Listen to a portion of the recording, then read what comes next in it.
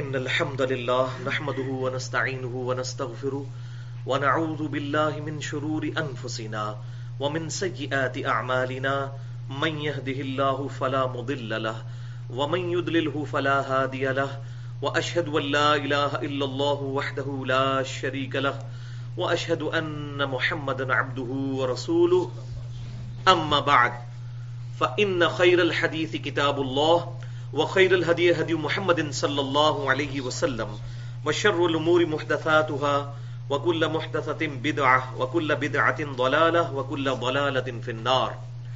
أعوذ بالله السميع العليم من الشيطان الرجيم من همزه ونفخه ونفثه. بسم الله الرحمن الرحيم. رب اشرح لي صدري ويسر لي أمري واحلل عقدة من لساني يفقهوا قولي. بسم الله الرحمن الرحيم. ان اللہ وملائکته یصلون علی النبی یا ایھا الذین آمنوا صلوا علیہ وسلموا تسلیما. اللهم صل علی محمد وعلی آل محمد كما صلیت علی ابراہیم وعلی آل ابراہیم انک حمید مجید. اللهم بارک علی محمد وعلی آل محمد كما بارکت علی ابراہیم وعلی آل ابراہیم انک حمید مجید.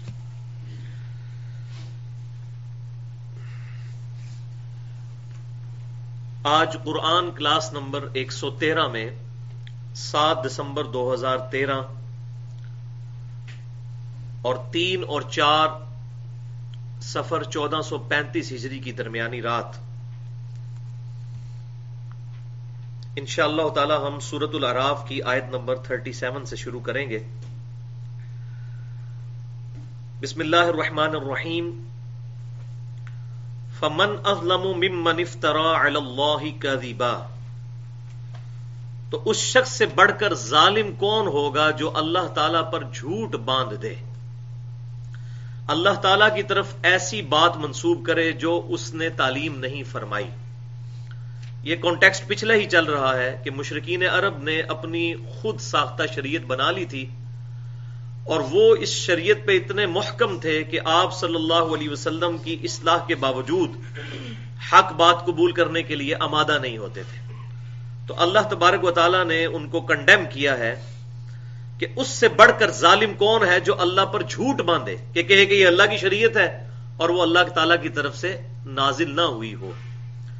انہی بڑی برائیوں میں سے ایک طواف کعبہ وہ بالکل برہنہ ہو کر کرتے تھے اور کہتے تھے چونکہ اللہ تعالیٰ نے ہمیں بالکل بغیر لباس کے دنیا میں بھیجا تو سب سے اعلیٰ طواف یہ ہے کہ انسان اپنے تمام لباس اور کپڑے وغیرہ اتار کر تو طواف کرے والعیاذ باللہ تعالیٰ. تو جسٹیفیکیشن وہ اپنی غلطی کی یہ دیتے تھے. تو اللہ تعالیٰ فرما رہا ہے کہ اس سے بڑھ کر ظالم کون ہے جو اللہ تعالیٰ پر جھوٹ باندھے. اللہ تعالیٰ نے تو کوئی ایسی شریعت نازل نہیں فرمائی. او کذب بآیاتہ، یا پھر وہ شخص بہت بڑا ظالم ہوگا جو اللہ تعالیٰ کی آیات کو جھٹلا دے گا. ایک وہ جو اپنی طرف سے خود ساختہ عقائد اللہ تعالیٰ کی طرف منسوب کر دے، وہ سب سے بڑا ظالم ہے. اور دوسرا وہ کہ جس کے پاس حق بات آ جائے، پیغمبر کی دعوت پہنچ جائے، کتاب پہنچ جائے، اس کے باوجود اس حق کو قبول نہ کرے، تو یہ بھی اتنے ہی بڑے لیول کا ظالم ہے. اور اسی میں امپلائیڈ ہے کہ جو لوگ پیغمبر ہوتے نہیں ہیں لیکن جھوٹا دعوی پیغمبری کرتے ہیں وہ بھی بہت بڑے ظالم ہیں، کیونکہ وہ بھی اللہ تعالیٰ پر جھوٹ باندھنے والے ہوتے ہیں. اولئک ینالہم نصیبہم من الکتاب. ایسے لوگوں کو مل کر رہے گا ان کا حصہ جو کہ مقرر ہے کتاب میں، یعنی لوح محفوظ میں جو ان کی قسمت لکھی ہوئی ہے. اس وجہ سے نہیں کہ اللہ تعالیٰ نے ان کو اس قسمت کا یا ڈیسٹنی کا پابند کیا، بلکہ اس وجہ سے کہ انہوں نے اللہ تعالیٰ کی نافرمانی کی. اس کی پاداش میں جو کچھ ان کے ساتھ ہونے والا ہے وہ ان کے ساتھ ہو کر رہے گا. اور اس کی پہلی قسط جو ہے وہ موت کے وقت ہی آ جائے گی. عذاب کی 4 قسطیں ہیں. ایک تو دنیا کے اندر جو سورہ الف لام میم السجدہ میں آتا ہے کہ ہم دنیا کی زندگی میں بھی انہیں کچھ نہ کچھ عذاب دیں گے، شاید یہ ہماری طرف پلٹ آئیں. دوسری قسط موت کے وقت نزع کے عالم میں فرشتے ان پر عذاب شروع کر دیں گے. اس کا ذکر سورہ الزمر میں بھی گزرا اور سورۃ الانعام کے اندر بھی گزرا، سورہ الزمر کے اندر آئے گا اور اس سورت میں بھی آنے لگا ہے. اور تیسری عذاب کی قسط قبر کے اندر اور چوتھی عذاب کی قسط جو فائنل قسط ہے بڑے لیول کی، وہ ہے آخرت میں، والعیاذ باللہ تعالی۔ تو اللہ تعالیٰ فرما رہا ہے ایسے لوگ، ان کو اپنے اعمال کی بدولت وہ عذاب پہنچنے والا ہے، حتی اذا جاءتہم رسلنا، یہاں تک کہ جب ان کے پاس ہمارے فرشتے آئیں گے، یہاں رسول سے مراد بھیجے ہوئے فرشتے، یتوفونہم، کہ جو ان کی روح کو قبض کریں، ان پر موت طاری کریں، قالوا این ما کنتم تدعون من دون اللہ، تو فرشتے کہیں گے بھائی اب وہ کہاں گئی ہستیاں جن کو تم اللہ کے علاوہ سمجھتے تھے کہ وہ ہمیں بچا لیں گے، اب کہاں ہیں جن کو تم اللہ کے علاوہ پکارا کرتے تھے؟ قالوا ضلوا عنا، وہ کہیں گے وہ سب کا سب ہم سے جاتا رہا، ہمارے ہاتھوں کے طوطے اڑ گئے، یہ ساری کی ساری باتیں باطل ثابت ہوئیں، کوئی بھی نہیں ہمارا بچانے والا۔ وَشَهِدُوا عَلَىٰ أَنفُسِهِمْ أَنَّهُمْ كَانُوا كَافِرِينَ، اور یوں وہ اپنے اعمال پر خود گواہی دے دیں گے کہ بے شک وہ ناشکرے تھے، کفر کرنے والے تھے، انکار کرنے والے تھے۔ تو کفر سے مراد یہ نہ سمجھیے گا یہودی، عیسائی یا ہندو یا بدھسٹ، کفر عربی میں کہتے ہیں انکار کرنے والے کو، جو اپنے عقیدے اور اعمال دونوں کے ذریعے انکار کرتا ہے وہ تو مطلقاً کافر ہے، جس کو ہم عموماً کافر سمجھتے ہیں، لیکن قرآن و سنت کی ٹرمنالوجی میں، اس کی اصطلاح میں، وہ لوگ بھی کافر ہیں جو عملاً اللہ تعالیٰ کی شریعت کی پاسداری نہیں کرتے، جیسا کہ سنن نبی داؤد میں صحیح سند کے ساتھ حدیث موجود ہے، من ترک الصلاۃ متعمدا فقد کفر، جس نے جان بوجھ کر نماز چھوڑی گویا کہ اس نے کفر کیا۔ اب عقیدے میں وہ مسلمان ہے لیکن اس کا عمل کافروں والا ہے، اس نے ناشکری کی ہے، اللہ تعالیٰ کی نافرمانی کی ہے۔ تو لہذا قرآن پاک میں جہاں جہاں بھی کافر کا لفظ آئے گا تو تعویل خاص کے اعتبار سے ہو سکتا ہے کہ وہ کانٹیکسٹ کے اعتبار سے ہو، لیکن تعویل عام کے اعتبار سے وہی بات کہ جسے فٹ اسے گفٹ، جو بھی وہ جرم کرے گا اس پر وہ لاگو ہوگا۔ یہ نہیں ہے کہ اب ٹریفک سگنل کا جو سپاہی ہے وہ اگر اشارہ توڑ دے گا تو اس کے اوپر کوئی ایلیگیشن نہیں آئے گی اور صرف عام آدمی پر آئے گی، ایسا نہیں ہوگا، رول تو سب کے لیے۔ اسی طریقے سے اگر کافر اللہ تعالیٰ کی نافرمانی کرتا ہے تو اس پر بھی عذاب آنا ہے، اور مسلمان کرتا ہے تو اس پر بھی آنا ہے، بدرجہ اولا آنا ہے۔ تو یہ بالکل غلط کنسپٹ عوام کے اندر پھیل گیا، لہذا یہ کافر کا ترجمہ بڑا غلط کیا گیا ہے۔ اس سے مراد انہوں نے لے لیا، وہ عربی والے اس کو کافر ہی لکھ دیتے ہیں، اس سے مراد ہوتا ہے ناشکرا۔ تو ایسے لوگ اپنے خلاف خود گواہی دے دیں گے۔ اب اس میں غیر مسلم بھی شامل ہوں گے، مسلمان بھی ہوں گے۔ دنیا میں کتنے لوگ ہیں جن کے یہ عقائد و نظریات خود ساختہ موجود ہیں کہ اگر ہم شریعت کی پاسداری نہ بھی کریں، اگر کسی ہمارے بزرگ کے ساتھ ہماری نسبت ہو جائے، فلاں ہستی اتنی اونچی ہے اس کے ساتھ نسبت ہو گئی تو پھر بیڑا پار ہو جانا ہے، اس طرح کے نظریات لوگوں کے اس وقت بھی ایگزسٹ کرتے ہیں۔ تو ایسے لوگوں کا حشر کیا ہونے والا ہے؟ اپنے اعمال ہی بھائیوں کام آنے ہیں۔ صحیح مسلم میں بڑی مشہور حدیث ہے کہ آپ صلی اللہ علیہ وسلم نے ارشاد فرمایا، آج مجھے وہ حدیث بھی یاد آ رہی تھی جب شکیل بھائی کے والد صاحب کو دفن کر رہے تھے ہم، کہ آپ صلی اللہ علیہ وسلم نے ارشاد فرمایا کہ انسان کے 3 دوست ہیں، 2 جو ہیں وہ گھر ہی رہ جاتے ہیں اور ایک قبر میں اندر تک جاتا ہے۔ ایک تو مال و متاع ہے اس کا پہلا دوست جو گھر سے بھی باہر نہیں نکلتا، دوسرا اس کی صحبت میں رہنے والے لوگ، رشتہ دار، وہ ساتھ تو نکلتے ہیں لیکن قبر کے باہر تک رہتے ہیں، وہ بھی واپس آ جاتے ہیں، اور تیسرا دوست جو ساتھ جانے والا ہے وہ اس کے اعمال ہے، اب وہ اچھے ہیں یا برے ہیں، اس اعتبار سے اچھا یا برا اس کے ساتھ ہونے والا ہے، والعیاذ باللہ تعالی۔ اس حوالے سے جتنی بھی سوز و گداز پہ مبنی احادیث ہیں، صحیح بخاری اور صحیح مسلم سے 17 احادیث میں نے ایک لیکچر میں ریکارڈ کروائی ہیں، مسئلہ نمبر 51 کے نام سے، رزق حرام، فتنہ مال، دنیا پرستی کا انجام اور اس کا علاج۔ قرآن پاک سے بھی جتنی بھی اس فلسفے پر آیات تھیں وہ ساری ایک انٹلیکچوئل ترتیب کے ساتھ، پلس وہ 17 احادیث جو بخاری اور مسلم کی متفق علیہ احادیث ہیں، اکثر ان میں سے وہ میں نے اس میں الحمدللہ بیان کی ہیں۔ قال ادخلوا في قد خلت من قبلكم من الجن والانس۔ اب ان کا معاملہ حشر میں کیا ہونے والا ہے کہ اللہ تبارک و تعالی ارشاد فرمائے گا، داخل ہو جاؤ ان امتوں میں، ان گروہوں میں جو گزر چکی تم سے پہلے، من الجن والانس فی النار، جنوں میں سے بھی اور انسانوں میں سے بھی جو دوزخ میں پہنچ چکے ہیں، اب تم بھی ان کے ساتھ دوزخ میں چلے جاؤ۔ کلما دخلت امتن، جب کبھی بھی کوئی نئی امت، نیا گروہ دوزخ میں داخل کیا جائے گا، یہ بہت امپورٹنٹ ٹاپک اب ڈسکس ہونے جا رہا ہے، بہت امپورٹنٹ ٹاپک۔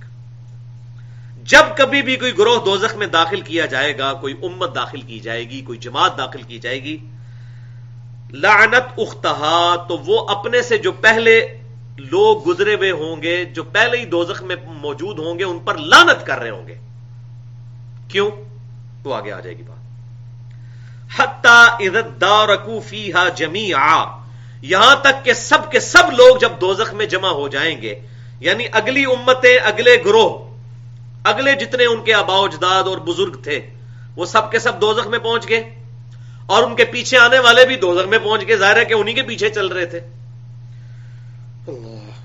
سب کے سب جب جمع ہو جائیں گے، قالت اخراہم لأولاہم، تو جو آخری امت ہے، جو سب سے آخر میں گروہ داخل ہوگا، وہ اپنے بزرگوں کے بارے میں جو ان سے پہلے گروہ دوزخ میں پہنچ چکا ہوگا، کہیں گے ربنا ہؤلاء اضلونا فآتهم عذابا ضعفا من النار، اے اللہ یہ ہیں ہمارے بڑے جن کی وجہ سے ہم گمراہ ہوئے تھے، تو اے اللہ انہیں دگنا عذاب دے آگ کا، کیونکہ ہم ان کے پیچھے چل کے گمراہ ہوئے، ان بزرگان بے دین کے پیچھے۔ بزرگان دین کی نہیں بات کر رہا، صحابہ، تابعین، تبع تابعین، یا اس کے بعد بھی جو صحیح العقیدہ لوگ ہیں، بزرگان بے دین، جو اکثریت اس امت کے اندر بھی بزرگان بے دین کی ہے، تو ان کے فالورز دنیا میں تو بڑا ہے، ان کے ناموں کے پیچھے جناب کیا کچھ کرنے کے لیے تیار ہیں، اور راگ الاپتے ہیں، اور اپنا دم بھرتے ہیں ان کے ناموں کے ساتھ، لیکن جب دوزخ میں پہنچ جائیں گے نا، تو ان کو پھر پتہ چل جائے گا ہم کن لوگوں کے ساتھ لگے رہے، تو کہیں گے اے اللہ ہماری ان بزرگوں پر جو یہ پہلے ہم سے گروہ داخل کیے گئے، ان پہ دگنا عذاب بھیج۔ کیوں؟ ربنا ہؤلاء اضلونا، یہ ہیں وہ لوگ جنہوں نے ہمیں گمراہ کیا تھا، یہ ہمارے بزرگ ہیں جنہوں نے ہمیں گمراہ کیا تھا، ان کی وجہ سے ہم دوزخ میں پہنچے۔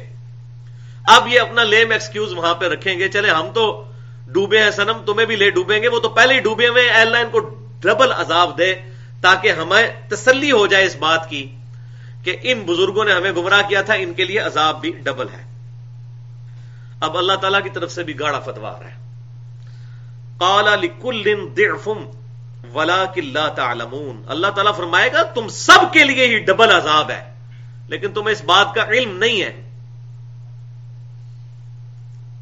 کیوں ہو رہا ہے یہ ڈبل عذاب؟ وہ علم والی بات کیا ہے کہ بات یہ ہے کہ غلام احمد قادیانی نے جو امت کو گمراہ کیا، ایک امت کو دوزخ میں لے کے گیا، تو اس کے پیچھے آنے والے اگر یہ کہیں کہ غلام احمد قادیانی اور اس کی پوری پارٹی کو عذاب دے، انہوں نے ہمیں گمراہ کیا، یہ میں مثال کے طور پر کہہ رہا ہوں، ورنہ تو باقی مکاتب فکر میں بھی ایسے نکل آئیں گے کافی تھوک کے حساب سے۔ تو وہ جو ان کے بعد آنے والے ہیں ان کو تو گمراہ کرنے والے وہی ہیں نا، اور ان کے بعد جو آنے والے ہیں ان کو گمراہ کرنے والے وہ ہیں، تو یہ پوری چین چل رہی ہے، ہر ایک آنے والے کا بزرگ ہے۔ اس وقت غلام احمد قادیانی کا پڑپوتا مسند پہ بیٹھا ہوا ہے نا، تو اس کا بزرگ تو ہوگا ان کا پوتا، اور اس کا بزرگ ہوگا ان کا والد، اور اس طریقے سے پوری چین چلے گی۔ اور باقی مکاتب فکر میں بھی آپ دیکھ لیں جس طریقے سے لوگ پورے سلسلے در سلسلے بناتے جاتے ہیں، اور آگے فرقہ در فرقہ امت کو ڈیوائیڈ کیے جاتے ہیں، تو اللہ تعالیٰ فرمائے گا سب کے لیے عذاب ہے، اس لیے دگنا عذاب ہے سب کے لیے، کہ اگر تمہارے بزرگوں نے تمہیں گمراہ کیا تو تم نے بھی تو آنے والوں کو گمراہ کیا، تم بھی تو ان کے بزرگ ہو، ہر بزرگ کے اوپر ایک بزرگ بیٹھا ہوا ہے، تو اس طریقے سے پوری چین ہے۔ اب جب اللہ تعالیٰ کی طرف سے یہ اناؤنسمنٹ ہوگی تو وہ جو بڑے بزرگ ہوں گے نا، گرو گھنٹار جو ان کے ہیں، بڑے جوگی، وہ کہیں گے وقالت اولاہما لاخراہم، تو سب سے بڑے بزرگ جو ہیں وہ بعد میں آنے والے اپنے بچوں کو کہیں گے جو ان کے فالورز ہوں گے، فما کان علیکم فما کان لکم علینا من فضل، کہ دیکھو تم میں ہم پر کوئی فضیلت حاصل ہی نہیں ہو سکی، تمہیں بھی ڈبل عذاب ہو رہا ہے اور ہمیں بھی، اور تم چاہتے تھے ہمیں ڈبل ہو تو تمہیں بھی اللہ نے ڈبل دے دی ہے، اوتے بھی چھیڑن گے ایک دوے نو۔ استغفر اللہ فذوقوا العذاب بما کنتم تکسبون، بس چکھو اس عذاب کو بدلے میں ان اعمال کے جو تم کیا کرتے تھے. یہ ہے کانٹے کی بات جو دوزخ میں جا کے ان کے بزرگوں کو بھی سمجھ آ جائے گی. وہ بزرگ کہیں گے کہ بھائی اگر ہماری وجہ سے تم کہہ رہے ہو کہ ہمیں ڈبل عذاب ہو تو یہ سارے اعمال تو تم نے خود کیے تھے، تمہیں نہیں اللہ نے عقل دی ہوئی تھی. وقالوا لو كنا نسمع ونعقل ما كنا في اصحاب السعير، اور دوست کی جب دوزخ میں پہنچیں گے تو کہیں گے کاش ہم دنیا میں بات سن لیتے اور اپنی عقل سے کام لے لیتے تو آج دوزخ میں نہ پہنچتے. تو اللہ تعالیٰ فرمائے گا فاعترفوا بذنبهم فسحقا لاصحاب السعير، پھٹکار ہو ان دوستیوں پر، انہوں نے اپنے اصلی جرم کا اعتراف کر لیا. فاعترفوا بذنبهم، اصلی جرم یہی ہے اپنی عقل اور کان ان چیزوں کو استعمال نہ کرنا. فسحقا لاصحاب السعير، تو پھٹکار ہو ان دوستیوں پر. والعیاذ باللہ تعالی. ان الذین کذبوا بآیاتنا. اچھا یہ جو ٹاپک آیا ہے نا بزرگ پرستی کا، اس حوالے سے قرآن پاک میں دو اور مقامات بھی بڑے اہم ہیں. ایک سورۃ الاحزاب کی آیت نمبر 66 سے لے کر 68 تک، اور پھر اس کا کلائمیکس ہے سورہ حامیم السجدہ کی آیت نمبر 29، جس میں دوست کی جب دوزخ میں پہنچیں گے تو کہیں گے اے اللہ جو ہمارے بزرگ تھے، چاہے وہ جنوں میں تھے یا انسانوں میں سے، جنہوں نے ہمیں گمراہ کیا، کیونکہ جنہوں نے بھی تو دوزخ میں جانا ہے، اے اللہ آج ہمارے بزرگوں کو ہمارے حوالے کر، ہم انہیں اپنے پاؤں کے نیچے روندیں گے کہ ان کی وجہ سے ہم گمراہ ہوئے. ادھر بزرگوں کے نام لیتے ہیں، وہاں کہیں گے ان کو ہمارے حوالے کر، ہم انہیں جوتیوں کے نیچے روندیں تاکہ یہ اسفل میں چلے جائیں. والعیاذ باللہ تعالی. تو آج ٹاپک نہیں ورنہ بات اور طرف نکل جائے گی. اس پہ میں آلریڈی 2 گھنٹے کی گفتگو کر چکا ہوں، مسئلہ نمبر 71A کے نام سے، بزرگوں کی اندھا دھند پیروی کا انجام اور اس کا علاج. ایکسکلوسیو الحمدللہ اسی ٹاپک پہ وہ لیکچر ہے. پورے قرآن پاک سے آیات جہاں جہاں اس ٹاپک پہ تھیں کہ بزرگ پرستی اصل میں جرم ہے جس کی وجہ سے قومیں دوزخ تک پہنچیں گی، اس میں نے الحمدللہ ڈیٹیل کے ساتھ اور اس کا علاج بھی تجویز کیا ہے. قرآن ہی نے ساتھ علاج بتا دیا کہ کتاب اللہ اور آپ صلی اللہ علیہ وسلم کی تعلیمات کو پکڑ لو، اس کے اندر ہے کامیابی. ان الذین کذبوا بآیاتنا، بے شک وہ لوگ جنہوں نے ہماری آیات کو جھٹلا دیا. اب جھٹلانا بھی 2 طرح کا ہوگا، ایک تو ہے کہ ان کو اللہ کی آیات نہ ماننا، اور دوسرا یہ کہ آیت تو ماننا لیکن اپنی مرضی کرنا، پریکٹیکلی نہ ماننا. وَاسْتَكْبَرُوا عَنْهَا، اور ان آیات سے تکبر کیا. لا تفتح لهم ابواب السماء ولا يدخلون الجنہ، تو ان کے لیے نہ تو آسمانوں کے دروازے کھولے جائیں گے اور نہ ہی ان کو جنت میں داخل کیا جائے گا. حتی یلج الجمل فی سم الخیاط، یہاں تک کہ اونٹ سوئی کے ناکے سے گزر جائے. یہ عرب کا محاورہ تھا، اللہ تعالیٰ کے لیے تو ناممکن نہیں ہے اونٹ کو سوئی کے ناکے میں سے گزارنا، لیکن لوگوں کے اعتبار سے یہ عرب کا محاورہ استعمال کیا گیا کہ جس طرح یہ اتنی موٹی بات ہے کہ نہ تو اتنی بڑی سوئی ہوتی ہے کہ جس کے اندر سے اونٹ گزر جائے، اور نہ اونٹ اتنا چھوٹا ہو سکتا ہے کہ سوئی کے ناکے سے گزر جائے. یہ جتنی امپاسبل بات ہے فزیکل فینومینا آف نیچر کے تحت، اتنی یہ امپاسبل بات ہے کہ جنہوں نے اللہ کی آیات کو جھٹلایا اور اس سے تکبر کیا کہ وہ جنت میں پہنچ جائیں اور آسمانوں کے دروازے ان کے لیے کھولے جائیں، کیونکہ جنت تو اوپر ہے. والعیاذ باللہ تعالی. اب یہاں پہ تکبر کی ڈیفینیشن بھی کتاب و سنت میں جو آئی ہے، اس حوالے سے ایک حدیث زبردست اس کو ایکسپلور کرتی ہے. صحیح مسلم کی حدیث ہے، آپ صلی اللہ علیہ وآلہ وسلم نے ارشاد فرمایا تکبر یہ نہیں ہے کہ تم اچھا لباس پہنو اور اچھے دکھو، یہ تکبر نہیں ہے. اللہ خوبصورت ہے اور خوبصورتی کو پسند فرماتا ہے، یہ بھی ساتھ آپ صلی اللہ علیہ وسلم نے بات ارشاد فرمائی. اور پھر فرمایا تکبر یہ ہے کہ تم دوسروں کو حقیر سمجھو اور حق بات سے اناد کر لو، دل گواہی دے دے کہ یہ بات حق ہے لیکن اکڑ میں آ جاؤ. اکڑ یہی ہے نا کہ بات نہیں مانی. اب ایک بندے کو صحیح بخاری اور صحیح مسلم سے نماز کا طریقہ کھول کر بتا دیا جائے کہ بھائی یہ وہ طریقہ ہے جو صحیح سند کے ساتھ آپ صلی اللہ علیہ وسلم کا ہماری اہل سنت کی کتابوں میں موجود ہے، بلکہ سیم طریقہ اہل تشیع کی کتابوں میں موجود ہے، پھر بھی وہ اکڑ کرے اور سنت کے مطابق نماز نہ پڑھے اور کہ ہم تو فلاں بزرگ کے پیچھے چلنے والے، ہم تو فلاں کے ساتھ اٹیچ ہیں، تو یہی تو بزرگ پرستی ہے. اور قرآن پاک میں یہاں تک ہے کہ جو اچھے بزرگ ہوں گے جن کی طرف لوگوں نے غلط باتیں منسوب کی ہوں گی وہ قیامت والے دن خود انکار کر دیں گے، اے اللہ یہ ہمارے فالوور نہیں تھے، انہوں نے خام خواہ ہمارا نام استعمال کیا. یہ بھی ہو سکتا ہے کیس. عیسیٰ علیہ السلام کہیں گے. اب عیسیٰ علیہ السلام تو وجیہن فی الدنیا والآخرہ ہے، لیکن 1.75 بلین کرسچنز، 2.25 ارب اس وقت روئے ارض پہ جو نصارہ ہیں، سو کالڈ عیسائی، عیسیٰ علیہ السلام کے بارے میں جو غلط عقائد وہ پروپیگیٹ کیے ہوئے ہیں، تو عیسیٰ علیہ السلام کا تو کوئی قصور نہیں ہے، تو وہ ان سے اعلان برات کر دیں گے قیامت والے دن. تو اللہ تعالیٰ فرما رہے ہیں ایسے لوگ جو تکبر کرنے والے ہیں، حق بات سے اناد کرنے والے ہیں. آپ دیکھ لیں یہ بھی کانٹیکسٹ یہی بتا رہا ہے کہ جنہوں نے ہماری آیات کو جھٹلایا وہ ہے تکبر کرنے والے. کہ ایک بندے کو بتایا کتاب اللہ میں یہ بات لکھی ہوئی ہے کہ بھئی ایاک نعبد و ایاک نستعین، اے اللہ ہم صرف تیری عبادت کریں گے اور غائب میں مدد کے لیے دعا کے لیے صرف تجھی کو پکاریں گے. اب اس کو یہ سنا رہے ہیں آگے سے وہ میں سنا رہا ہے، سن فریاد پیراں دیا پیرا میری فریاد سنی کن تھر کے ہو، بیڑا میرا وچ کھپراں دے جتھے مچ بھی نہ بہندے ڈردے ہو. ہم اس کو قرآن بتا رہے ہیں، وہ آگے سے ہمیں شعر سنا رہے ہیں. تو ڈینائی کرنے والا ہے نا، آیات کو جھٹلانے والا ہے. جو ڈیفینیٹ چیز ہمارے پاس ہے وہی کتاب اللہ ہے. یہی حجت الوداع پر آپ صلی اللہ علیہ وسلم نے امت کو دی، یہی آپ صلی اللہ علیہ وسلم نے غدیر خم پر دی، یہی آپ صلی اللہ علیہ وسلم کا وصی ہے. اور پوری زندگی آپ صلی اللہ علیہ وسلم جب بھی خطبہ دیتے ہیں اما بعد فإن خیر الحدیث کتاب اللہ، آگاہ ہو جاؤ کہ سب سے بہترین بات جو ہے کلام وہ اللہ کی کتاب ہے. وخیر الہدی ہدی محمد صلی اللہ علیہ وسلم، اور ہدایت یافتہ راستہ محمد صلی اللہ علیہ وسلم کا ہے. سیدھی سیدھی بات ہے، یہ کوئی راکٹ سائنس نہیں جو سمجھ نہ آئے کسی کو.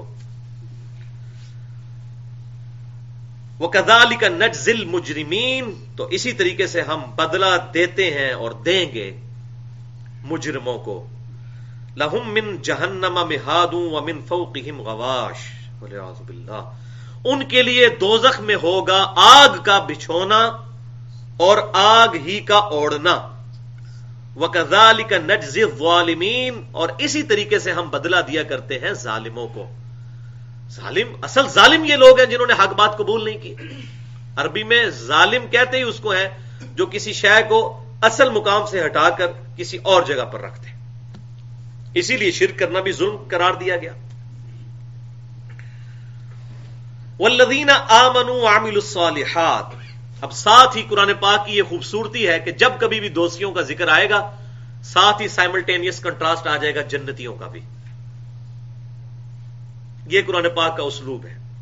دوستیوں کا ذکر ہے، ساتھ ہی اللہ تعالیٰ نے دوسرے لوگوں کا بھی ذکر کر دیا کہ وہ لوگ کہ جو ایمان لے کر آئے اور انہوں نے نیک اعمال اختیار کیے. اعمال کے بغیر کچھ نہیں بننے والا ایمان کے بعد. لا نکلف نفسا الا وسعها، تو ہم کسی بھی جان کو تکلیف نہیں دیتے مگر اس کی وسعت کے مطابق. اب اس ٹاپک کو میں کئی دفعہ ایڈریس کر چکا ہوں کہ قیامت والے دن اللہ تعالیٰ انسانوں کو جج کرے گا ان کے سرکمسٹانسز کے اعتبار سے. ایک ایئر کنڈیشن کمرے میں ملٹی نیشنل میں جاب کرنے والا شخص جس کو 1 سے لے کر 2 بجے تک نماز کا وقفہ ہوتا ہے اور کھانے کا، اور وہ اپنے اے سی والے کمرے سے اٹھ کر اس کے ساتھ ہی اے سی والے پریئر ہال میں جہاں ایئر کنڈیشننگ کا انتظام موجود ہے جماعت کے ساتھ نماز نہیں پڑھ سکتا اور نماز کو ڈیلے کرتا رہتا ہے، یا آخری وقت میں جا کے پڑھتا ہے، یا قضائی کر دیتا ہے، چھوڑ دیتا ہے. اس کا حساب، اور وہ شخص جو پورا دن اسی گرمی میں سڑک کے کنارے کھدائی میں وقت گزارتا ہے، پورا دن پسینے میں وہ شرابور رہتا ہے، ان دونوں کا حساب برابر نہیں ہونے والا. اس کا جماعت کا نماز کے ساتھ نہ پڑھنا، جماعت کو چھوڑ دینا، اور اس شخص کا جماعت کو چھوڑ دینا جو اتنی تکلیف کی زندگی گزار رہا ہے، یہ برابر نہیں ہو سکتے. اور نہ اس کا جماعت سے نماز پڑھنا اس کے جماعت سے نماز پڑھنا برابر ہو سکتے. اسی لیے قیامت والے دن نیکیاں گنی نہیں جائیں گی، تولی جائیں گی. قرآن پاک میں جہاں کہیں بھی نیکیوں کا اور برائیوں کا ذکر آتا ہے تو تولنے کا ذکر آتا ہے. ہو سکتا ہے کہ ایک ملٹی نیشنل میں جاب کرنے والے کی 5 نمازیں 500 نمازیں ہوں اور ایک مزدوری کرنے والے کی 5 نمازیں اس سے بازی لے جائیں، کیونکہ اس کو جو حالات دیے گئے تھے اس میں وہ اتنا ہی کر سکتا تھا کہ بمشکل جا کے نماز پڑھ لے، اور اس کو حالات ایسے دیے گئے تھے کہ یہ مسجد کی پہلی صف میں بھی نماز پڑھ سکتا تھا. تو یہ وہ بات ہے، لا نکلف نفسا الا وسعها. اللہ تعالیٰ کو کسی جان کو نہیں آزماتا مگر اس کی وسعت کے مطابق، اتنا ہی اس پر بار ڈالتا ہے. اب لیکن یہ جج ہم نہیں کر سکتے، یہ اللہ تعالیٰ خود کرے گا کسی کے بارے میں. ڈیٹم لائن اپنی جگہ رہے گی. اب یہ نہیں ہے کہ ایک بندہ مزدوری کر رہا ہے، وہ کہہ رہا ہے میں مزدوری کر رہا ہوں تو میں نماز نہیں پڑھوں گا، جس طرح اکثر لوگ کرتے ہیں. جی اور جی بال بچے کا پیٹ پالنا بھی تو جناب عبادت ہے، تو نماز چھوڑ دیتے ہیں.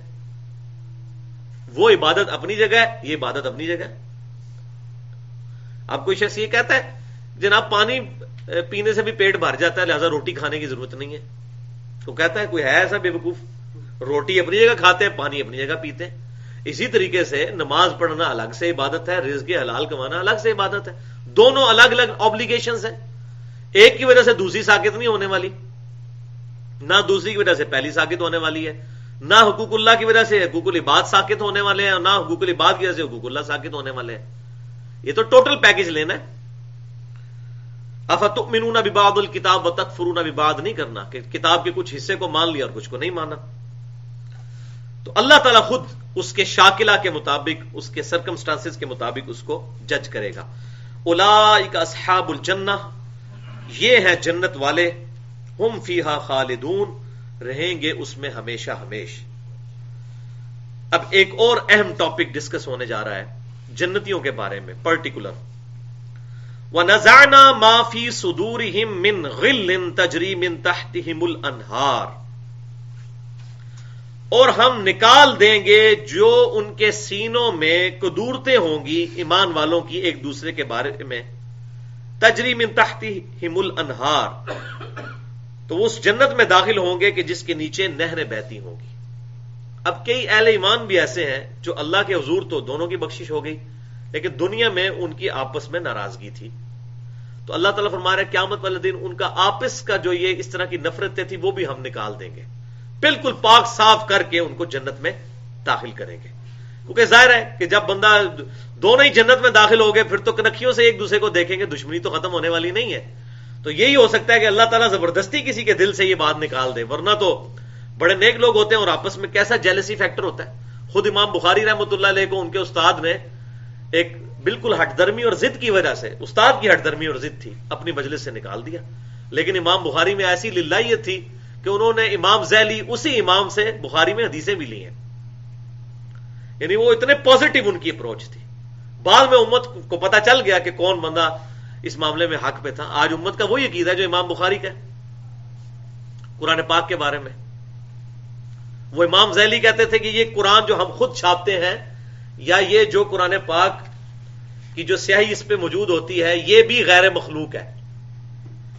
تو امام بخاری رحمہ اللہ کا یہ موقف تھا کہ قرآن تو غیر مخلوق ہے لیکن اس کے صفات، اس کی جلد اور اس پہ جو ہم انک سے ہم لکھتے ہیں وہ تو ہماری تخلیق ہوتی ہے، وہ مخلوق ہے.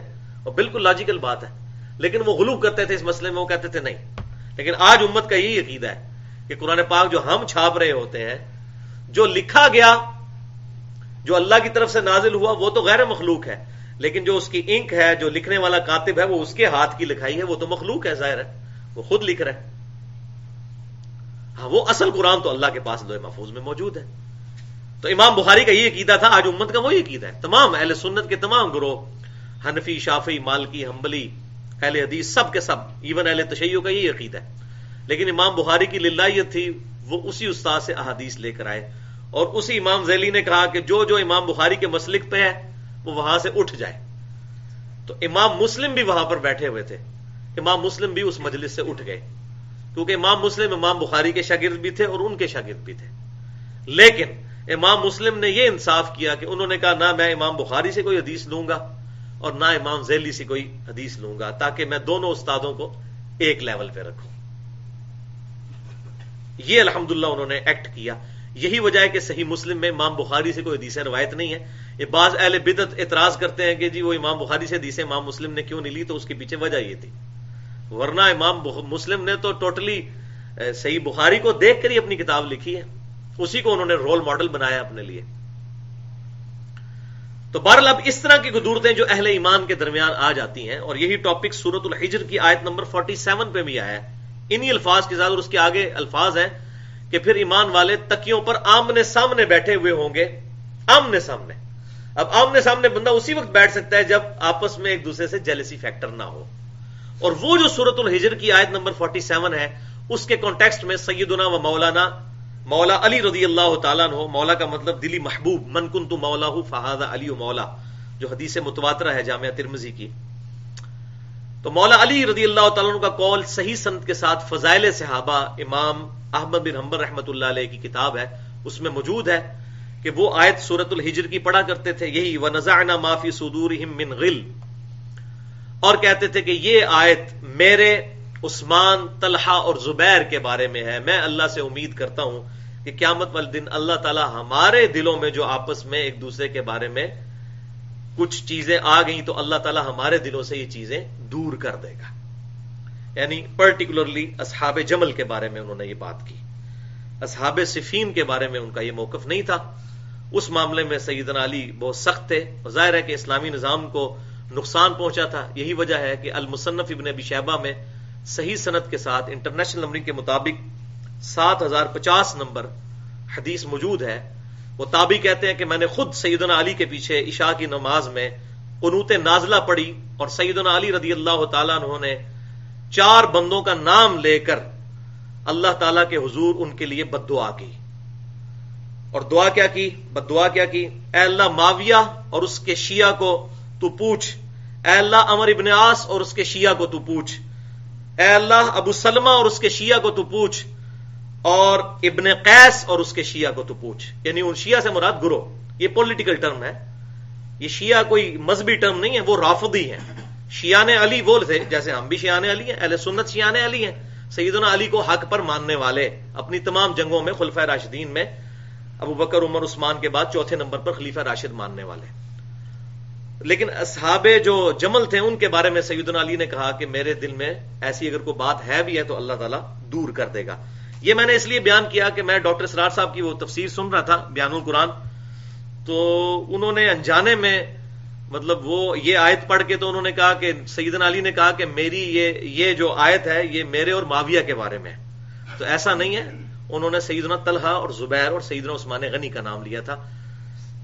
سیدنا معاویہ رضی اللہ تعالیٰ کے بارے میں جو ان کا نظریہ تھا وہ میں نے بتا دیا کہ وہ قنوت نازلہ ان پر پڑھتے تھے. بہرحال جس کو ڈیٹیل چاہیے ہو تو 50 صحیح الاسناد احادیث کی روشنی میں نے ایک ریسرچ پیپر لکھا ہے، واقعہ کربلا کا حقیقی پس منظر 50 صحیح الاسناد احادیث کی روشنی میں جو اہل سنت کی کتابوں سے ہیں، اکثر احادیث بخاری اور مسلم سے ہیں. تو یہ اس لیے میں نے کلیریفیکیشن دے دی کیونکہ سیدنا علی کے قول کو مس کوٹ کیا گیا تھا. تو ہم نکال لیں گے ان کے سینوں میں سے ایسی تمام قدورتیں، اور جنت میں وہ داخل ہوں گے ایسی جنتوں میں جن کے نیچے نہریں بہ رہی ہوں گی. اسی کانٹیکسٹ میں ایک آیت ہے وہ آپ نکال لیجئے، سورۃ الحشر کی آیت نمبر 10، کہ ہمارا ایٹیچیوڈ کیا ہونا چاہیے، چاہے سیدنا طلحہ ہوں، سیدنا زبیر ہوں، یا سیدنا معاویہ رضی اللہ تعالی عنہم اجمعین، تمام کے تمام صحابہ، جتنے بھی صحابہ ہیں، ہمارا ان کے بارے میں ایٹیچیوڈ کیا ہونا چاہیے. ان کو گالی گلوچ نہ کریں، ان پر لعنت نہ کریں، بلکہ ان کے لیے ان کے گناہوں کی معافی کی دعا کریں. ظاہر ہے کہ پیغمبر تو نہیں تھے، غلطیاں تو سب سے ہوئیں. تو یہ سورۃ الحشر میں اللہ تعالیٰ نے عقیدہ امت کو دے دیا ہے. آپ کے قرآن پاک میں 548 نمبر پیج ہے، پہلے ہی آیت ہے سورۃ الحشر آیت نمبر 10. بسم اللہ الرحمن الرحیم. والذین جاءوا من بعدہم، اور وہ لوگ جو کہ بعد میں آتے ہیں، یعنی ایمان والے لوگ دنیا سے چلے گئے، ان کے بعد میں جو لوگ ایمان والے دنیا میں آتے ہیں، یقولون، وہ کہتے ہیں اللہ کے حضور دعا کرتے ہوئے، ربنا اغفر لنا ولاخواننا الذین سبقونا بالایمان، اے رب ہمیں بھی بخش دے اور ہمارے تمام بھائیوں کو بخش دے جو ہم سے پہلے ایمان کی حالت میں دنیا سے گئے. جو بھی تھا ان کے لیے دعا کرتے ہیں. ولا تجعل فی قلوبنا غلا للذین آمنوا، یہ وہی غل لفظ آ گیا، اور ہمارے دلوں میں ان کے بارے میں کوئی غل، کوئی کدورت اور میل نہ رکھ، للذین آمنوا، جو کہ ایمان والے ہیں ان کے بارے میں کوئی کدورت نہ رکھ. ربنا انک رؤوف الرحیم، اے رب ہمارے بے شک تو رؤوف ہے اور رحیم ہے، درگزر فرمانے والا ہے اور رحم فرمانے والا ہے. تو یہ دعا ہی کی جا سکتی ہے، باقی جذبات میں تو کنٹرول نہیں ہو سکتا. صحیح بخاری میں آپ کتاب المغازی چیپٹر میں وہ سیدنا حمزہ رضی اللہ تعالیٰ عنہ کے قتل کا جو واقعہ ہے، ان کی شہادت کا، وہ صحیح بخاری میں آپ پڑھ کے دیکھ لیں. واشی نے قتل کیا تھا، غزوہ احد میں ان کو شہید کیا. فتح مکہ ہوا تو واشی بھاگ کر، یہ پوری بخاری کے اندر حدیث ہے جو مسئلہ نمبر 66A کے اندر میں نے بیان کی ہے. محرم اور واقعہ کربلا سے متعلق 5 علمی پوائنٹس جو پچھلے محرم الحرام میں نے تقریباً 2.25 گھنٹے کی گفتگو کی تھی، اس میں نے وہ پوری حدیث بخاری کی بیان کی تھی. تو واشی چلا گیا پھر طائف میں، طائف بھی سارا مسلمان ہو گیا. اب اس کے لیے کوئی عرب میں جائے پناہ نہ بچی، تو الٹیمیٹلی سیدنا بلال رضی اللہ تعالیٰ عنہ نے، چونکہ وہ بھی حبشی تھے، انہوں نے اس کو کنونس کیا، واشی بھی حبشی تھا، کہ تم ایمان لے آؤ. تو اس نے آخری وقت میں ایمان جو ہے وہ قبول کر لیا اپنی جان بچانے کے لیے. لیکن ایمان قبول کیا، فتویٰ تو ظاہر پہ لگتا ہے. بعد میں اللہ تعالیٰ نے اسے بہت بڑا کام لیا، مسلمہ کذاب کو بھی انہوں نے قتل کیا. اسی صحیح بخاری کی حدیث میں آتا ہے. بہرحال اس وقت ایمان لے آئے، نبی صلی اللہ علیہ وسلم کے سامنے پیش کیا. آپ صلی اللہ علیہ وسلم نے فرمایا، واشی تیرا ایمان تو میں قبول کر لیتا ہوں، لیکن مجھے اپنی شکل نہ دکھانا، میرے سامنے تم نے کبھی نہیں آنا، کیونکہ مجھے اپنا چچا یاد آتا ہے. اب اگرچہ وہ واشی ایمان والے تھے، نبی صلی اللہ علیہ وسلم سے بڑھ کے ایمان والا کون ہے، لیکن بہرحال دل کے اوپر تو انسان کسی حد تک ہی کنٹرول کر سکتا ہے نا. آپ صلی اللہ علیہ وسلم کے جذبات کو بھی اتنی ٹھیس پہنچی تھی کہ آپ صلی اللہ علیہ وسلم نے کہا، واشی تیرا ایمان تو میں قبول کر لیتا ہوں، ورنہ تو ان کے قتل کے فتوے نکل چکے ہوئے تھے قرآن پاک کی روح سے.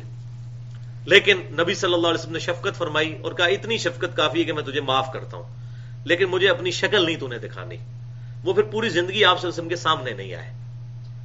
تو اس طرح کا معاملہ نبی صلی اللہ علیہ وسلم کے ساتھ بھی ہوا. لہٰذا آج بھی اگر کسی بندے کو کسی بندے کے بارے میں کوئی دل کے اندر غل آ جاتا ہے، تو ظاہر ہے کہ ایک خاص حد تک ہی دعا کی جا سکتی ہے، وہ اللہ تعالیٰ ہی قیامت والے دن دور کرے تو کرے، ورنہ دور ہونے والا نہیں ہے. جیسا کہ سیدنا علی کے دل میں آیا، ظاہر ہے ان کو تکلیف پہنچی تھی، اسلامی نظام سارا برباد ہوا اور پوری خلافت راشدہ ختم ہوئی. اس لیے سیدنا علی نے پھر سنت پر عمل کرتے ہوئے قنوت نازلہ پڑھی، ایک ایک کا نام لے کر.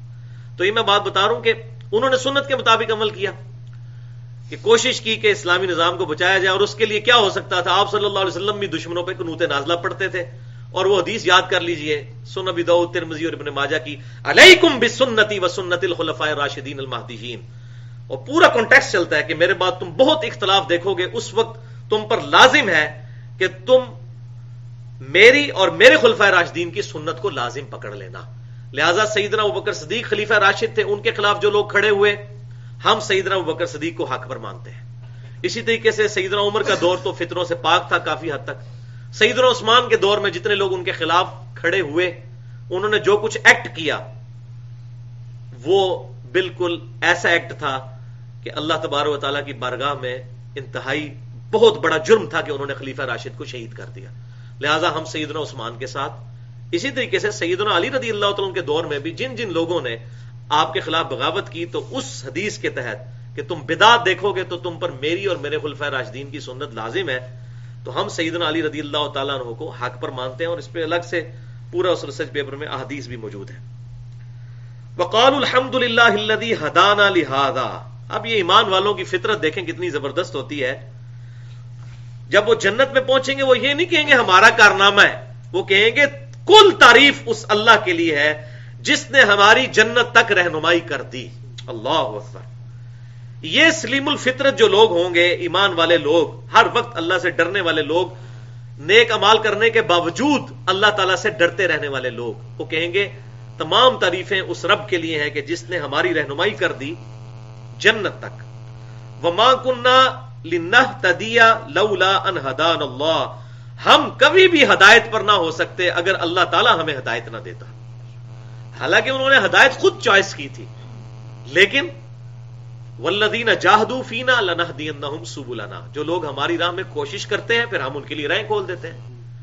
لیکن ایمان والے اتنی اچھی فطرت پہ ہوتے ہیں کہ وہ ٹوٹلی تفویض، اپنے امر کا تفویض اللہ تعالیٰ کی طرف کر دیتے ہیں کہ اللہ ہی نے سب کچھ کیا. لقد جاءت رسل ربنا بالحق. بے شک آئے تھے ہمارے رب کے رسول حق کے ساتھ ہمارے پاس. ظاہر ہے رسولوں کو پکڑنے والا تو پھر جنت تک ہی پہنچے گا نا جی. اب رسول آئے تھے تو رسول کی دعوت تو انہوں نے خود ہی قبول کی تھی نا. زبردستی ہوتی تو ابو جہل کو بھی ہدایت مل جاتی. اپنی مرضی سے قبول کی تھی نا. تو رسولوں کو کوٹ کیا جا رہا ہے کہ رسولوں کی دعوت قبول کرنے والے. وَنُودُوا أَن تِلْكُمُ الْجَنَّةُ، اور ان خوش نصیبوں کو ندا دی جائے گی کہ یہی ہے وہ جنت، اورثتموها، کہ جس کا تمہیں وارث بنایا گیا ہے، بما کنتم تعملون، بدلے میں تمہارے اعمال کے جو تم کیا کرتے تھے. یہ دیکھیں اللہ تعالیٰ کی قدر شناسی. بندے کہہ رہے ہیں کہ اے اللہ تیرا کرم ہے، اور اللہ تعالیٰ کہہ رہا ہے یہ جنت تمہیں ملی ہے تمہارے اعمال کی وجہ سے. اس بات کو اب سمجھیں، اور حقیقت یہی ہے جو اللہ تعالیٰ نے فرمایا ہے. وہ بندوں کی عاجزی ہے کہ وہ اپنی ہر نیکی کو اللہ کی طرف منسوب کرتے ہیں، لیکن حقیقت یہ ہے کہ ہمیں خود بھی پتا ہے، اور میں کہتا ہوں انسان کے پاس سب سے بڑا ایسٹ ہی یہی ہے کہ ہم اپنی مرضی سے اپنے رب کو چوائس کرتے ہیں. اگر انسان اللہ تعالیٰ کو دنیا میں راضی کرنے میں کامیاب ہو جائے، اور اپنی کوئی راکٹ سائنس نہیں ہے، کوئی اتنا مشکل کام نہیں ہے، نہ کوئی کسی بزرگ کو ڈھونڈنے کی ضرورت ہے، خود کتاب و سنت کو پڑھیں اور نیک اعمال جو پتہ چلتے ہیں اختیار کرنا شروع کریں. میرے خیال ہے دنیا میں کوئی مسلمان نہیں جس کو یہ نہ پتا ہو کہ 5 وقت نماز پڑھنی ہے. ٹھیک ہے، اگر میں صاحب نصاب ہوں تو زکات دینی، کوئی 5 بنیادی چیزیں، کلمہ اس نے پڑھنا ہے، استطاعت ہے تو حج کرنا ہے، اور رمضان کے روزے رکھنے. یہ ہمارے عملی تواتر اور اجماع میں چل رہے ہیں. ایون کتاب و سنت کسی نے نہ بھی پڑھی ہو، ہمارے عملی تواتر اور اجماع میں یہ چیزیں ہمیں ٹرانسفر ہوئی ہیں نسل در نسل. یہی کچھ کرنا ہے، لیکن ہے تو مشکل ہے. اور اگر کرنا شروع کریں تو مشکل بھی کوئی نہیں ہے، اپنی ول ہونی چاہیے. انسان کرنا شروع کرے تو اللہ تعالیٰ استقامت دے دیتا ہے. تو یہ میں کہتا ہوں انسان کے پاس سب سے بڑا ایسٹ یہ ہے کہ انسان اپنی مرضی سے اپنے رب کو چوائس کرتا ہے. آپ ایک لمحے کے لیے سوچئے، خود فیصلہ کیجئے کہ ایک ایسا شخص ہے جس کو اللہ تعالیٰ نے زبردستی ہدایت دی ہوئی ہے جیسا کہ فرشتے ہیں، اور ان کے اندر گناہ کرنے کا مادہ ہی موجود نہیں ہے، ان کے اندر دنیا کی لذتوں میں ڈوب جانے کی ایبلٹی کوئی نہیں موجود ہے، اور پھر وہ اللہ کی عبادت کر رہے ہیں. اور ایک وہ شخص ہے جو دنیا کے ان تمام پیڑوں میں اور تمام فتنوں میں اور مشکل و پریشانیوں میں تمام حالات کے اندر سروائیو کرتا ہوا ایک ایک قدم پھونک کے رکھتا ہے کہ یہاں میرا رب ناراض نہ ہو جائے، یہاں ناراض نہ ہو جائے. حالات بالکل سازگار نظر آتے ہیں حرام خوری کرنے کے لیے، راتوں رات امیر ہونے کے لیے، لیکن اللہ کے ڈر کی وجہ سے بچ جاتا ہے. نیند سخت آئی ہوئی ہے لیکن فجر کے وقت اپنی نیند کو قربان کر کے مسجد میں آ جاتا ہے. اس کے اندر جو ٹیسٹ ہے، جب اس شخص کو جنت ملے گی تو کیا وہ شخص اور وہ فرشتہ برابر ہو سکتے ہیں؟ کبھی نہیں برابر ہو سکتے. انسان واقعی اشرف المخلوقات ہے اگر یہ اپنے رب کو ریسپانس کرے، اور اگر نہ کرے تو سب سے ذلیل ترین مخلوق یہ ہے. ثم رددناه اسفل سافلین، سب سے نچلی. لقد خلقنا الانسان فی احسن تقویم، احسن تقویم اللہ نے بنایا تھا، لیکن جب یہ برے اعمال اختیار کرتا ہے اور اپنی جو اللہ تبارک و تعالیٰ نے اسے جبلی ہدایت دی تھی، جو اس کے ساتھ روح اٹیچ کی تھی، خاص اپنی طرف سے امر، اس کو استعمال کر کے حق بات کو حاصل کرنے کے بعد عمل نہیں کرتا تو خود اپنے آپ کو ڈبوتا ہے. تو یہ بہت بڑا ایسٹ ہے، اور واقعی اللہ تعالیٰ کی بات یہ بالکل 100% ٹھیک ہے کہ اے میرے بندو، یہ جنت کے تم وارث بنائے گئے ہو ان اعمال کے بدلے میں جو تم کیا کرتے تھے. تم نے خود کیے اعمال. اللہ تعالیٰ قدر شناس ہے، الحمدللہ. وَنَادَى أَصْحَابُ الْجَنَّةِ أَصْحَابَ النَّارِ، اور آواز دیں گے جنتی لوگ دوزخیوں کو. اب یہ جنتی جنت میں پہنچ چکے ہیں، یہ ڈراپ سین ہو رہا ہے اب، اور دوزخی دوزخ میں پہنچ چکے ہیں. تو اب جنتی جو ہے وہ آواز دیں گے، دوزخیوں کو پکاریں گے، اور اللہ تعالیٰ ان کی آواز وہاں تک پہنچائے گا. دوزخیوں سے کہیں گے ان قد وجدنا ما وعدنا ربنا ما وعدنا ربنا حقا، بے شک ہم نے تو پا لیا اس وعدے کو سچا جو ہمارے رب نے دنیا میں ہم سے کیا تھا کہ بھئی نیک اعمال کرو گے، پیغمبروں کی پیروی کرو گے، کتاب کی پیروی کرو گے، سنت کی پیروی کرو گے تو قیامت والے دن میری رحمت کے مقام جنت میں داخل ہوگے. تو اہل جنت دوزخیوں کو پکار کے کہہ رہے ہوں گے ہمیں تو وعدہ سچا مل گیا. اللہ اکبر. فہل وجدتم ما وعد ربکم حقا، کیا تم نے بھی اس وعدے کو سچا پا لیا جو تمہارے رب نے تم سے کیا تھا؟ کیا کہ میری نافرمانی کرو گے، میرے پیغمبروں کو جھٹلاؤ گے تو آگ تمہارا ٹھکانہ ہوگا. دنیا میں تو تم ایمان والوں کا ٹھٹا اڑایا کرتے تھے، ان کا مذاق اڑایا کرتے تھے. یہ فنیٹکس ہیں، پاگل ہیں، انہوں نے اپنی جوانی میں ہی اپنے آپ کو روگ لگا لی ہے، جوانی میں ہی داڑھی رکھ لی ہے. مسلمانوں کے اندر بھی ایسے لوگ ہیں جو اس بات کے اوپر بھی ٹونٹ کرتے ہیں، روگ لگا لیا اپنے آپ کو. تو یہ تو تعویل عام کے اعتبار سے، تعویل خاص کے اعتبار سے جو غیر مسلم جنہوں نے مسلمانوں کو ستایا ہوگا دنیا کے اندر، تو آپ دیکھیں نا سیدنا یاسر اور سمیہ، عمار ابن یاسر کی ماں باپ جو اسلام کے پہلے شہید ہیں، وہ نہیں پوچھیں گے؟ ان کو تو سکون ہی اسی وقت آئے گا جب مظلوم کو قیامت والے دن بدلہ دلایا جائے گا، اس چیز کا جو اس کو سکون ملنا ہے وہ جنت کا بھی نہیں ہے اس کے لیے. اسی لیے اللہ تبارک و تعالیٰ نے دوزخ رکھی ہے تاکہ ایمان والوں کے دلوں کو ٹھنڈک پہنچائے ان کے دشمنوں کو دوزخ میں پھینک کے. تو کیا حضرت یاسر اور سمیہ نہیں پوچھیں گے ہاں بھئی ابو جہل تو نے اتنے ظالمانہ طریقے سے ہم دونوں کو شہید کیا، میاں بیوی کو اسلام لانے کی بدائش میں، تو ہمارے رب نے تو ہمیں وعدہ کیا تھا جنت، دیکھو ہمیں تو مل چکی، اور ان کو تو الحمدللہ مرتے ہی مل چکی ہے. صحیح مسلم کی حدیث ہے کہ جو شخص مر گیا اس کی مرتے ہی قیامت قائم ہوگی، وہ جنت میں داخل ہو گیا، مرتے ہی جنت میں. قبر بھی جنت کے باغوں میں سے ایک باغ ہے، یہ دوزخ کے گڑھوں میں سے ایک گڑھ ہے.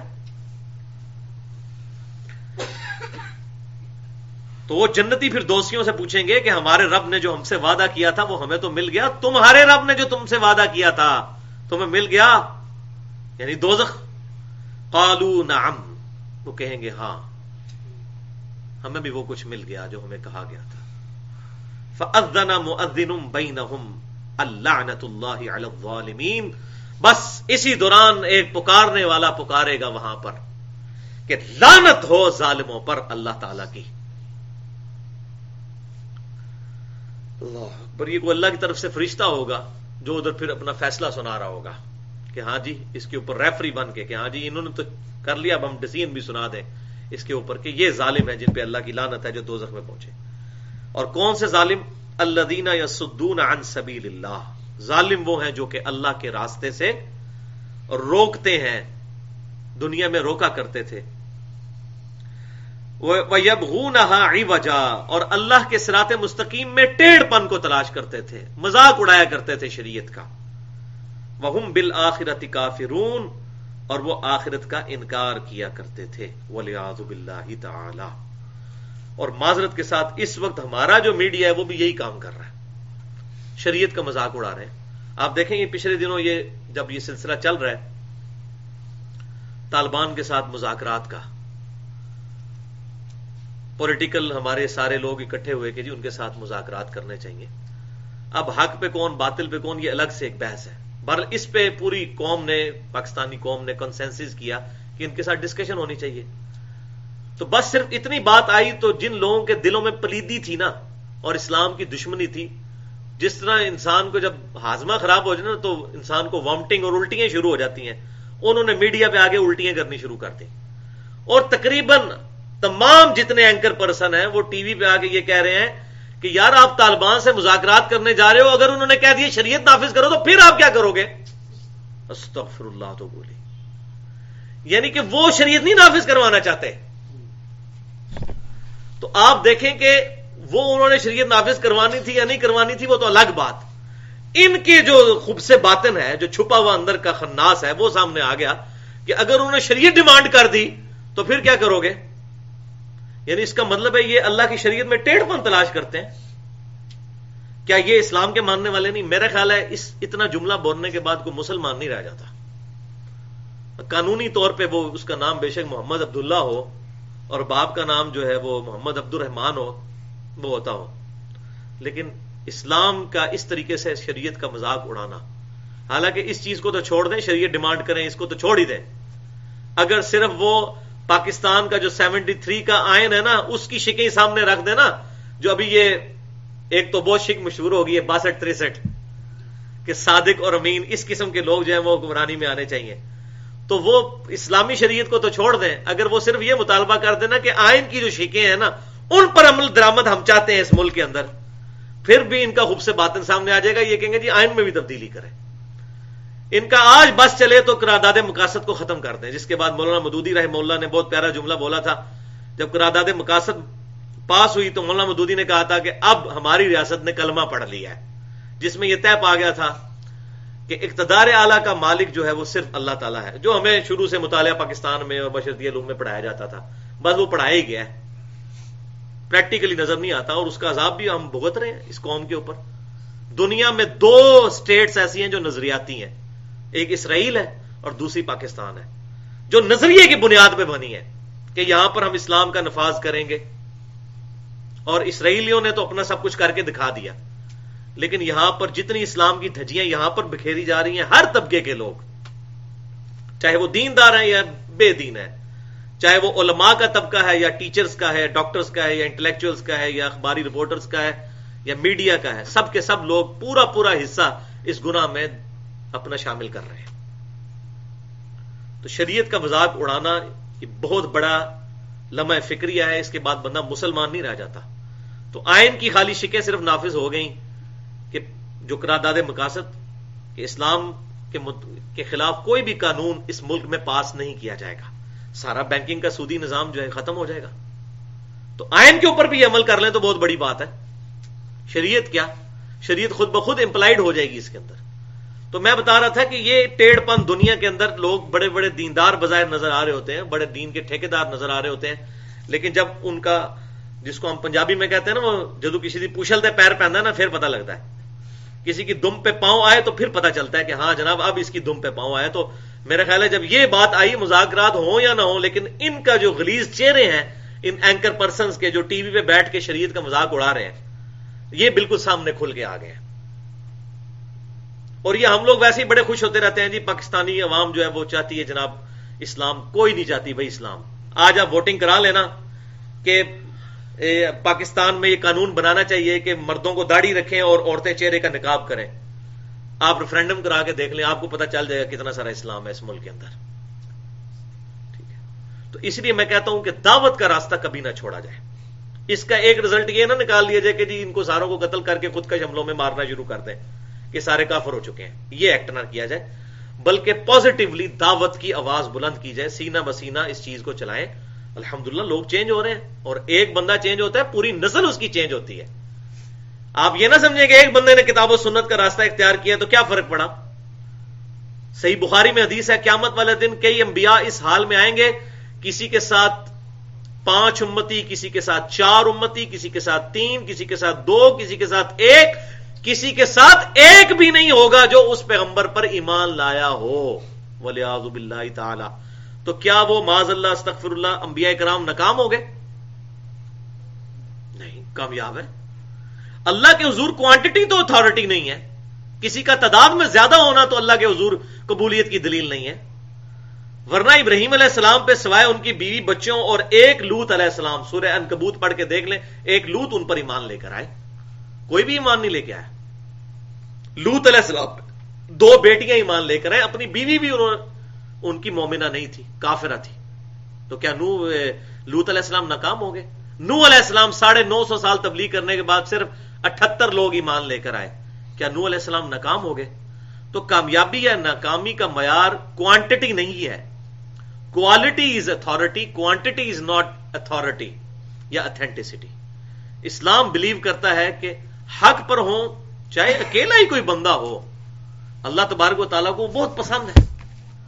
آپ دیکھیں پورے قرآن پاک میں اللہ تعالیٰ نے بار بار ابراہیم علیہ السلام کا ذکر کیا ہے، اور اس کا کلائمیکس یہاں تک آیا کہ اللہ تعالیٰ نے فرما دیا کہ ہمارے نبی صلی اللہ علیہ وسلم کو کہ ابراہیم علیہ السلام کی زندگی میں آپ کے لیے نمونہ ہے، آپ ابراہیم کو فالو کریں، اور ہمارا دین اسلام دین ابراہیمی ہے۔ بل ملت ابراہیم حنیفا مسلما وما کان من المشرکین۔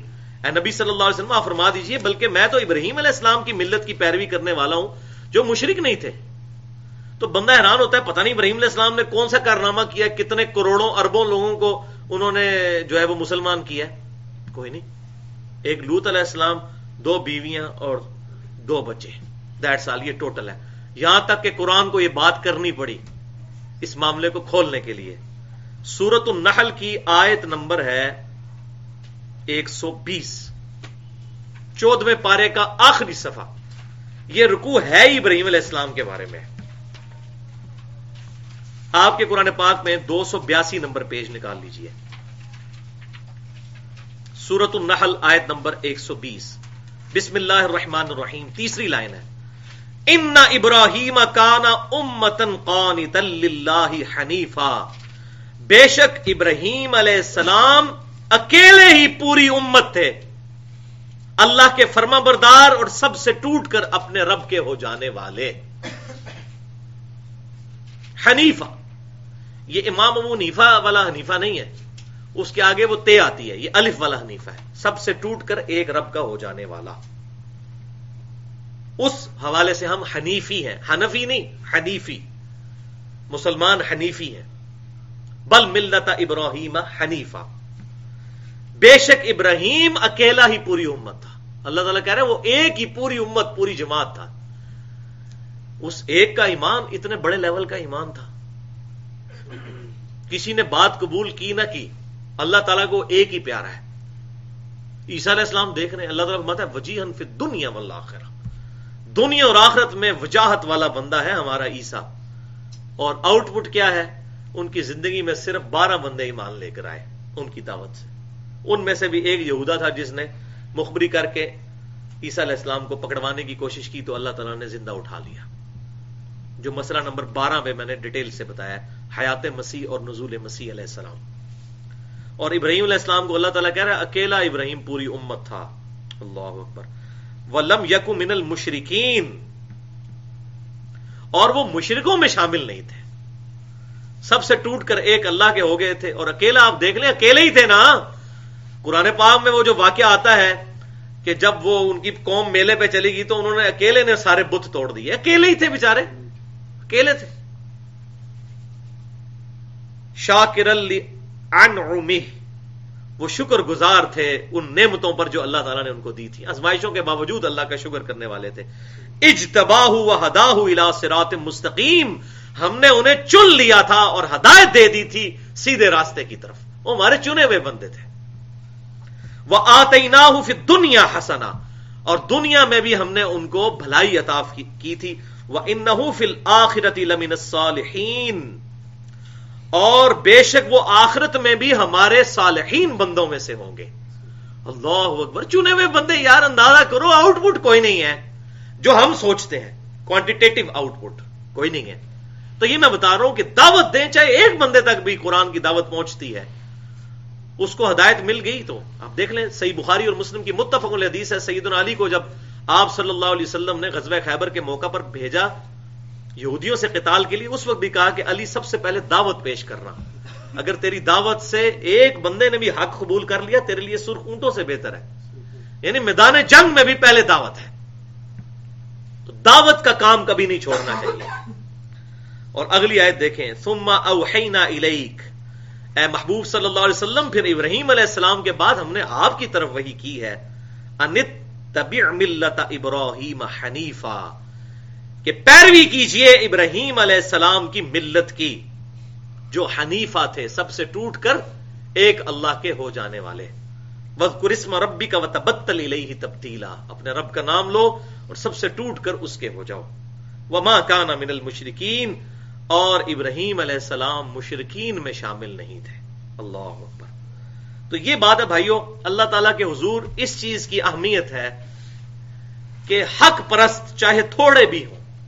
سیدنا حسین رضی اللہ تعالیٰ عنہ کو دیکھ لیں، ان کے ساتھ تھوڑے سے لوگ ہی تھے، لیکن وہ حق کی جماعت تھی، مخالفین ہزاروں لاکھوں تھے لیکن وہ باطل تھے۔